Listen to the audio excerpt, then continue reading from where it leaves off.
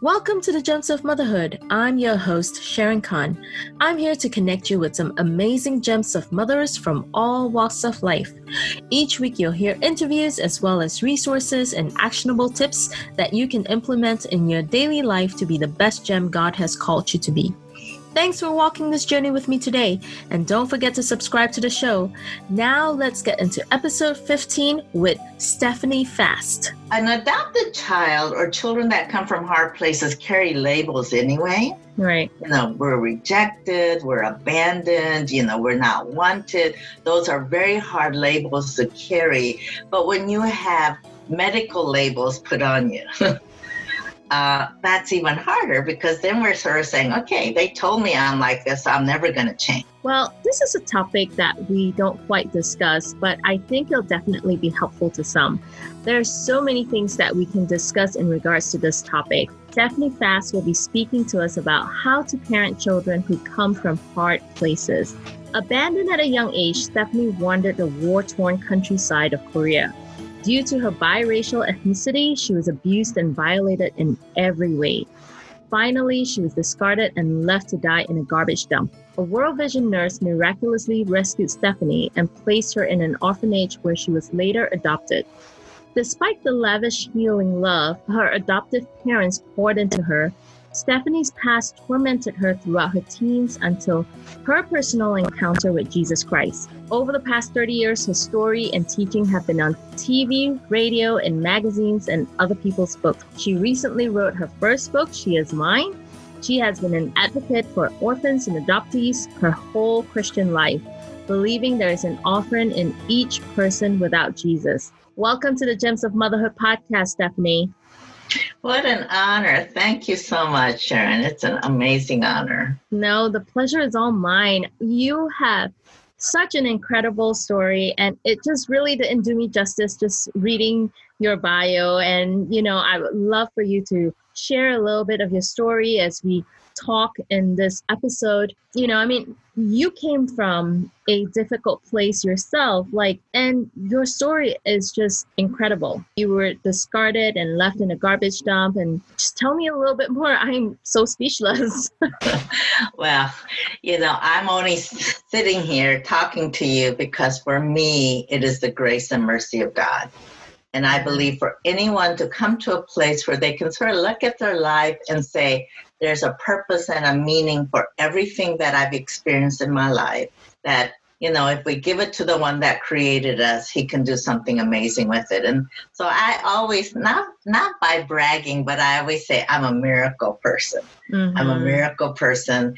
And I think everyone can be, but everyone not a lot chooses to be when they have the type of background that I've had. Mm-hmm. Like you said, I was born in South Korea. Pretty much either during the war or after the war. I really don't know my age. My adopted parents, of course, gave me an age. And how they did it is they took me to the doctor or the dentist, I guess, and they examine your teeth. And according to how many teeth you have at a certain age, they can sort of calculate, between 2 or 3 years how old you are. So they gave me the youngest age, which at my age now, I'm really thankful for because I may be hitting the other numbers that I don't want to hit. So I was, of course, like you said, abandoned. I have early memories of my family, so I know I was old enough to remember my biological family. Yeah. And I have memories of my biological mom really trying to protect me and love me as much as she knew how. And so just the culture and how society functioned in South Korea at that time, her family pretty much, I think, made her make a decision whether she was going to be cast out with this biracial little girl or she needed to have a life for herself. And I really don't know if she had any intention of abandoning me when she put me on the train, because she told me that she was sending me to my uncles. So I don't know if her family had arranged that no one was going to be at the other end to meet me, and she innocently put me on the train. I like to think that, because I'm a mother and a grandmother, and it's hard for me to even fathom the heartache that she must have felt when she put me on that train, especially if she thought she would never see me again. But, I don't know that part of her story, and only in heaven was she, well, I know. And actually, when we get up there, I don't think it'll really matter too much. But anyways, so I found myself abandoned at a very young age, but again, old enough to remember everything that happened. And again, society and culture in South Korea at that time looked at little children like me, one, that had no family lineage, which in Asia, that's very, very important. Second, being a mixed. I think they thought of children like me almost as maybe how in our society 200 years ago, 300 years ago, we thought of people of color. People of color just did not have feelings. They didn't even have physical feelings, you know, that. And so looking back again, I realized all the abuses that I received living on the streets really wasn't because of how cruel they were. I just think they were dealing with their own pain. They were still trying to, build their country back up, build their families back up after the war. And I was just a reminder of the horrors that their country went through. And so, but, I was raped. I was beaten. I was thrown into human septic wells. I was tied to a tree. I was tied to a water wheel. I was thrown into wells. That continual things that just took such a toll on my body and my mind, to the point that I pretty much became emotionally broken. What was the reason for crying out and asking for help, right? Because that just sort of brought about more pain and more abuse. So I just became, I don't know what zombies really are, but I think I was sort of like a zombie. I just existed, never really had hope for tomorrow.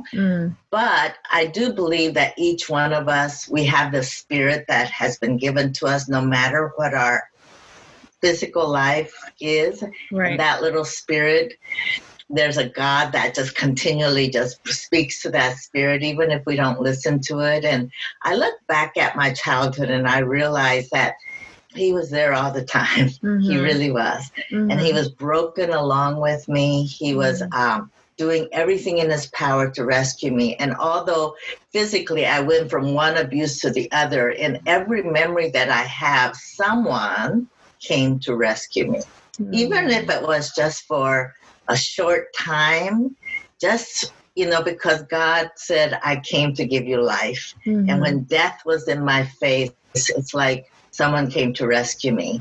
And so I realized he was there all the time. And he took all those broken pieces of my life. And when I was willing to give it to him, he started mending it all back together again. Wow. Yeah. What an amazing story. Thank you so much for sharing that. These days, there's so many children who come from hard places, and many are adopted, and there are, plenty of foster kids around.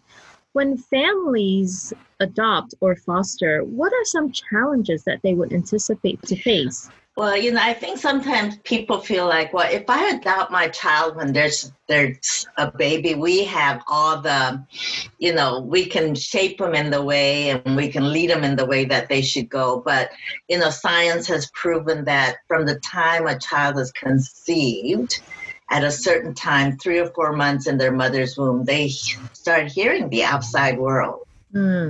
So if insecurity or if a sense of abandonment, we think it starts, a child experiences it more when they're like my age, when they have memories. But every adopted, especially international children, I do deal with some domestic adoptions and, of course, in the foster world. But a lot of the young people that I mentor are actually international adoptees. And so they'll say, well, why do I feel this way? Because, I was adopted when I was a year old, or when I was 2 years old.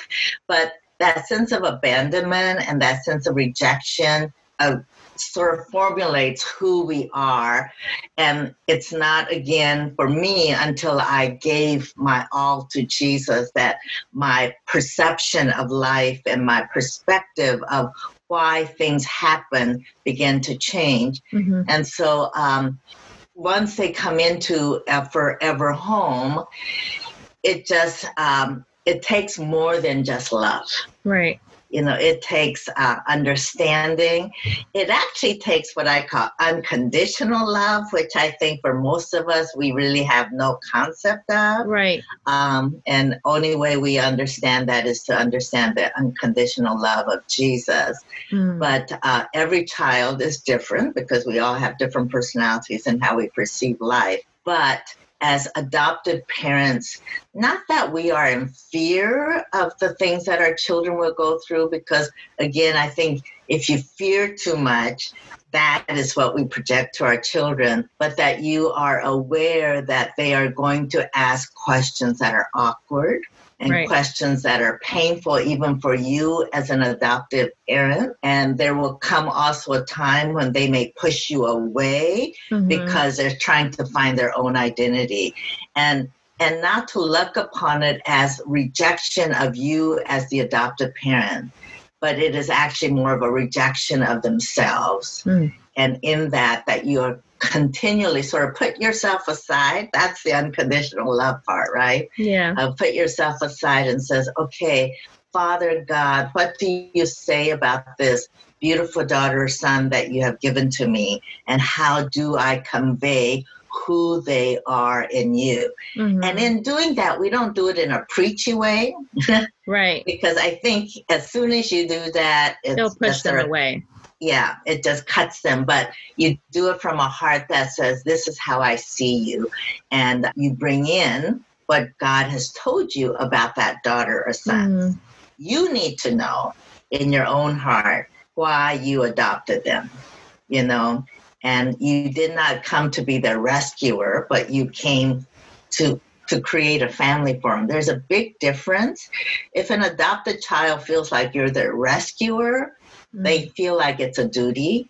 But when they realize you're part of the family, you love them, there's no sense of color or no sense of difference, they will come to that place where they accept you and they accept who they are. Right. Yeah. I mean, it seems like it's really challenging. Obviously, some of these adoptive parents may go through waves and seasons where the child might reject them and may push them away because they're searching their own identity.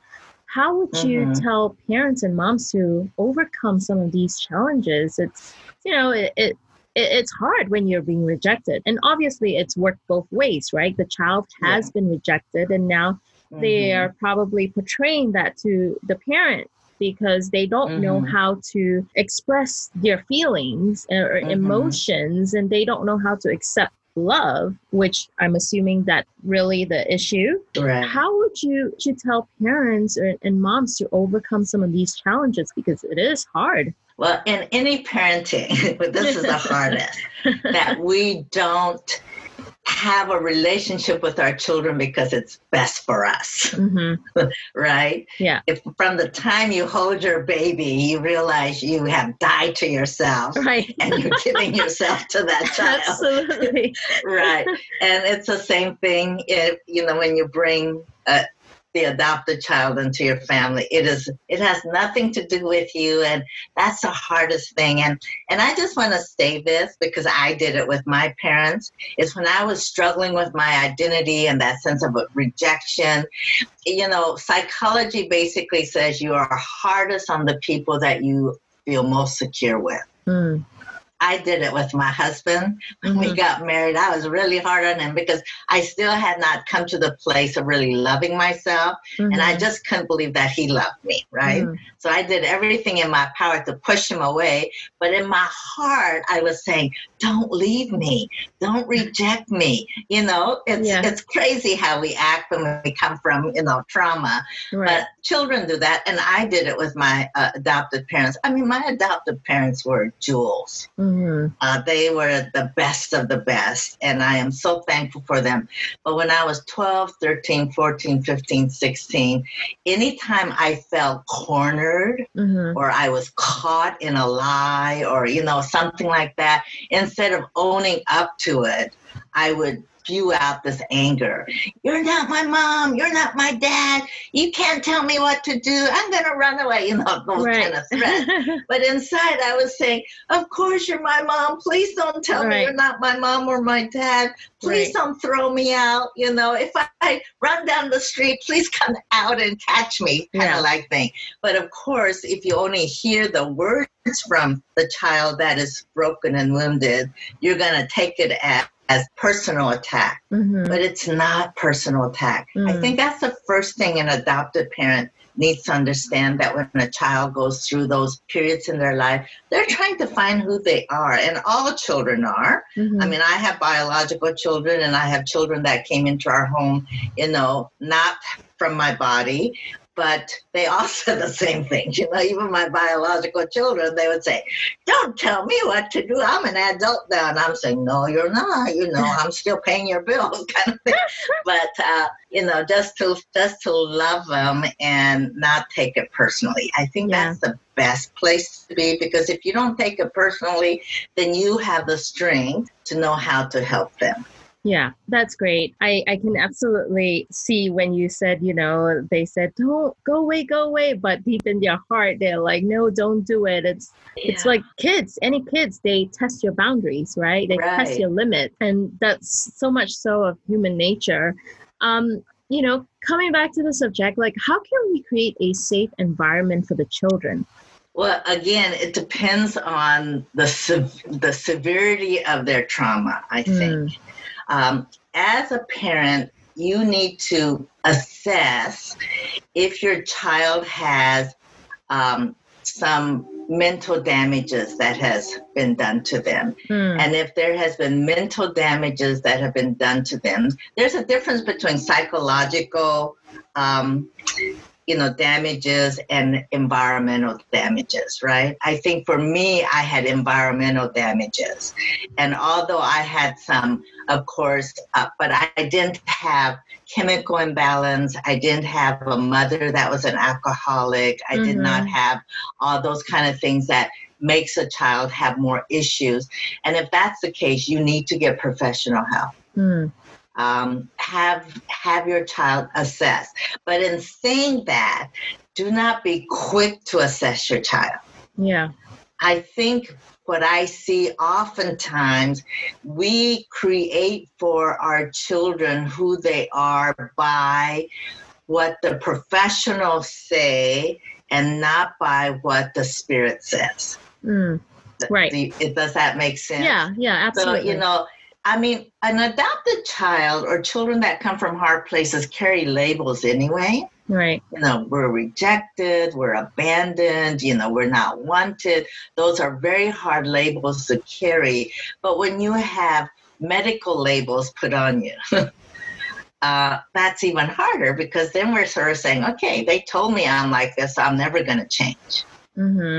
Right. But when you see them doing self-damage, when you see them being destructive in the home, when you see anger that cannot be controlled by just love and, soft discipline, you need to get professional help to see what's triggering all this, and if there's a way that they can be helped in other ways. But if it's just emotional outbursts and you just realize that it's circumstantial and they're just dealing with their identity and their purpose in life, it takes a lot of just constantly reinforcing who they are. Just to give you an example, I came to the States when I was 12. And in South Korea, they told me I was this foreign devil, right? Mm-hmm. And I really didn't see my physical self until I was adopted. There was no mirrors, there was no windows, so I didn't know what I looked like. So for me, I looked like what I was told, this foreign devil. And the only like demonic thing that I could connect to, or something that was scary, was sometimes when I would walk next to like shrines or temples, I would see these really grotesque carvings. Yeah. So I thought, well, I must look like that. That's why people are repulsed by me, Oh, So okay. I created what I looked like and who I was. Yeah. And so the first time I saw myself, of course, I didn't look at myself and say, oh, I'm not as bad as they say they are, because that's who I thought I was. But I was so angry that I looked so Asian. Mm.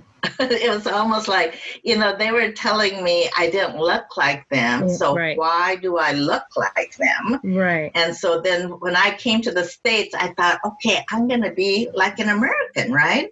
And we think an American is, blonde hair, white skin, which is not the case. But that's and we settled in a small southern town where there were no people that looked like me. There were people of dark color, and there were the whites, but none that really looked like me. And I'll never forget the first day I went to school, little black boy, again, he had not seen an Asian, and only thing he knew was Chinese, right?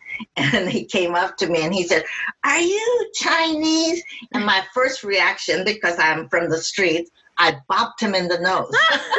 So my first day of school in America, this boy and I ended up in the principal's office. And to make this long story short, we became great friends. But at the same time, I realized I was not an American. Right. And so I had this huge identity issue.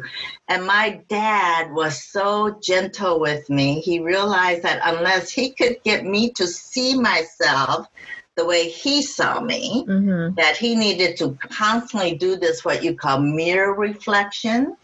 And so we sort of had an everyday, like a ritual, where I stood in front of the mirror because I really hated what I looked like. And he would set me in front of the mirror and he said, "Stephanie, this is who you are. You are beloved. You are a child of God." And he would list all the things that the Bible said about me. And of course, I would squirm and try to get away from him.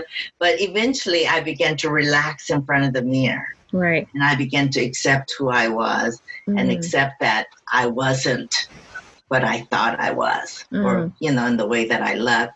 I think so. It's that way with parents too, that adopt international children or even children of color into their families. Yeah. And even, children of their same color, is that because we don't see ourselves the way the others see us. So we have to continually do what I call mirror therapy. Like even now, I am an old grandma. But every once in a while, the lies of my past catches up with me. And not that I want to be vain, but I stand in front of the mirror and I say, "Stephanie, you are not."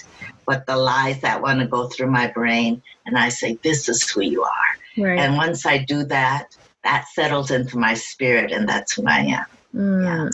That's awesome. I mean, it's so true when you look at the mirror and you see the image that God created you, as I was going to talk a little bit about identity, besides the mirror therapy that you suggested, how else would you help these children in the area of identity, of being confident of who they are and just loving themselves? One of the things that I do in my mentoring, of course, for me, because I'm a follower of Jesus, and for the ones that I mentor, I have to bring them to that place. It's really hard to mentor someone when they are in opposite theology with you. Yeah. But, a lot of the children, they are believers of Jesus, but they are not followers of Jesus. Because again, but as long as they believe, we do, one-on-one, and I practice mirror reflection with them a lot. But another thing I do is have them voice what they're feeling right fit in there. And then just really ask a simple question like, do you believe that's the truth or do you believe that's a lie? Mm. And they sort of look at you because they'll say, well, of course it's the truth because that's how I feel, or, that's how I see myself. And I say, well, I'm sitting here and I think it's sort of a lie because this is what I see in you. And they'll sort of, sit back and go, well, they don't know how to answer. And then, we do the whole thing again. You need to listen not to your brain, but you need to listen to your heart. So we do what we call spirit to spirit connection, because, even as parents, our children have to connect with our spirits. Right.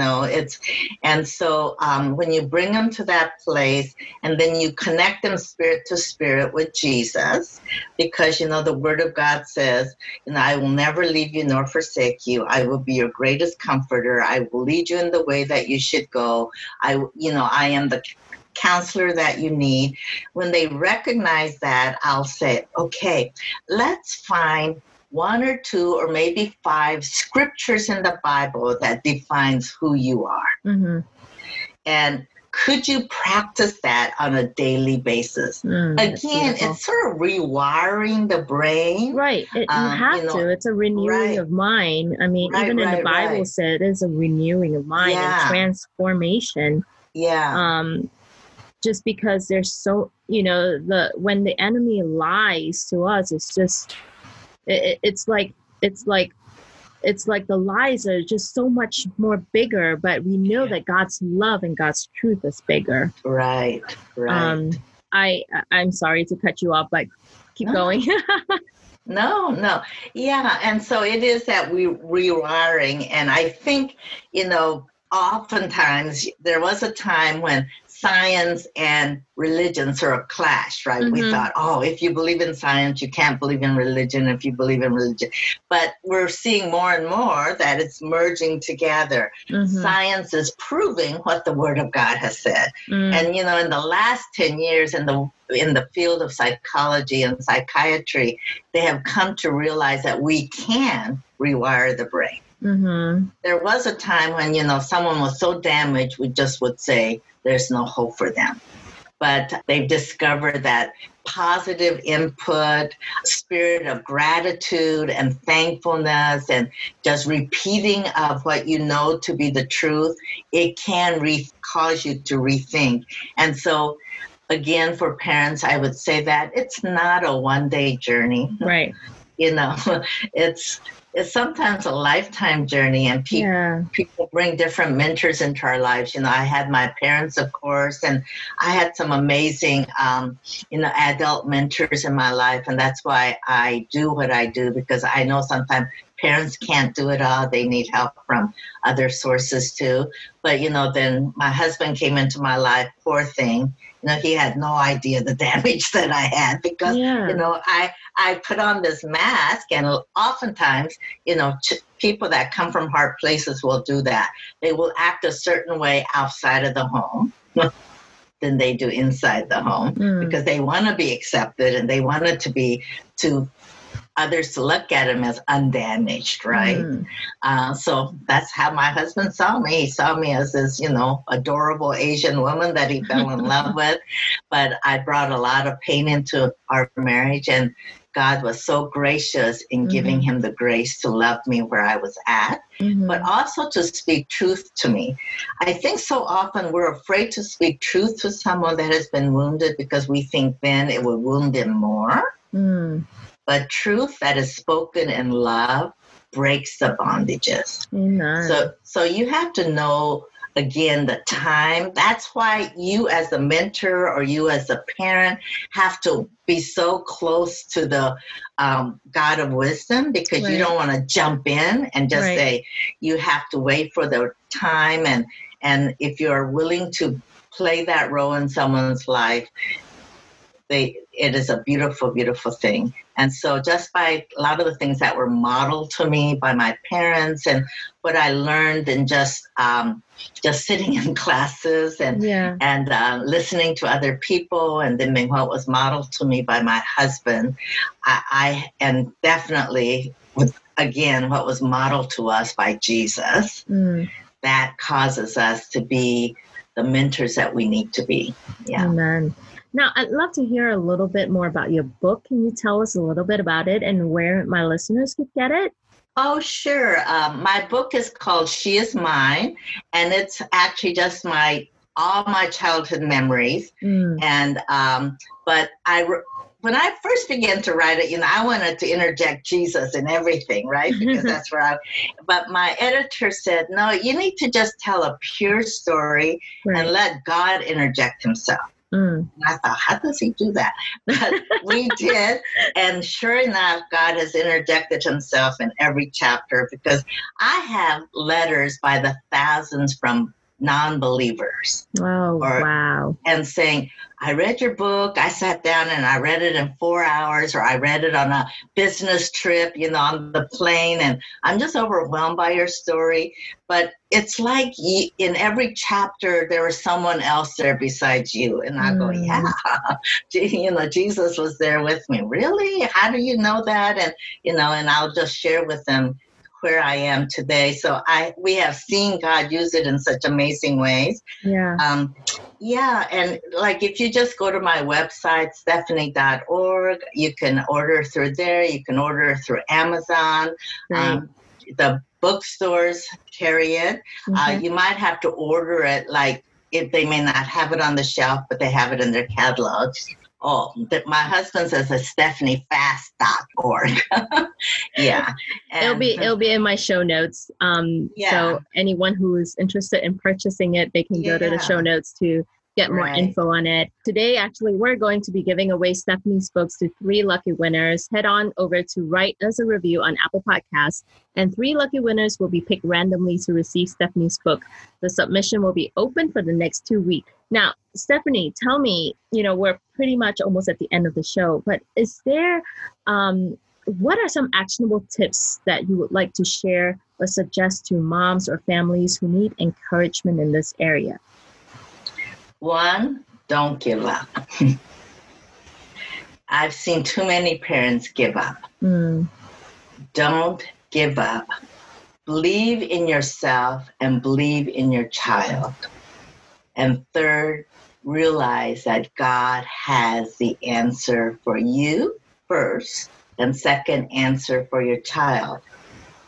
4th, what I want to say is this, is you need to know who you are first. If you don't know who you are, how can you reflect where your child needs to be? So if you need mentoring, if you need some professional help, if you need encouragement and prayer, reach out to someone, because you need to walk in your own confidence, right? The confidence of who you are in Christ. Because I think so often we reach out to help a child in need when we are in need ourselves. One of the things that I say in my book is that I realize we're all orphans without Jesus. And so if you have an orphan spirit, let God heal that in you first. And then once that happens, then you can give out of the abundance that God has for you. Awesome. I love those. Create a community. You're not in it by yourself. Right. Create a community. Yeah. And of course, there's always hope in Jesus. Yes. Is there anything else that you would like to share with other Gems of Mothers out there? Well, first, I believe in you, and Jesus believes in you. Amen. And I just want to encourage you to walk the faith and walk the life, and realize that if your child is in there between the time you got them to the age of 18, 19, 20, 21, 22, they might still be walking a life of pain. But if you inject in them all the wisdom that God has given to you to impart to them, they will come of age and they will be able to see who they are in Christ. Amen. Well, Stephanie, thank you so much for sharing so many gem nuggets with us. This was so amazing. And your book, I'm sure, is amazing. And I just thank you so much for sharing your story, for sharing your wisdom to all the moms out there. Well, it's an honor. Thank you. And I just pray that it blesses. Yes, it will. Well, I hope you enjoyed this episode of Gems of Motherhood podcast. If you're wanting to connect with more amazing Gems of Mothers and more resources, head over to gemsofmotherhood.com where you can subscribe to the show. That's where you'll find show notes with actionable tips and any links mentioned by our guests. Most importantly, I hope you will find inspiration and learn to cultivate your own journey. You are loved. You're an incredible gem to God. He knows you intimately. He knows what you're going through, and He knows what you need. Remember, you're fearfully and wonderfully made in Him. Be sure to tune in next week for our next episode.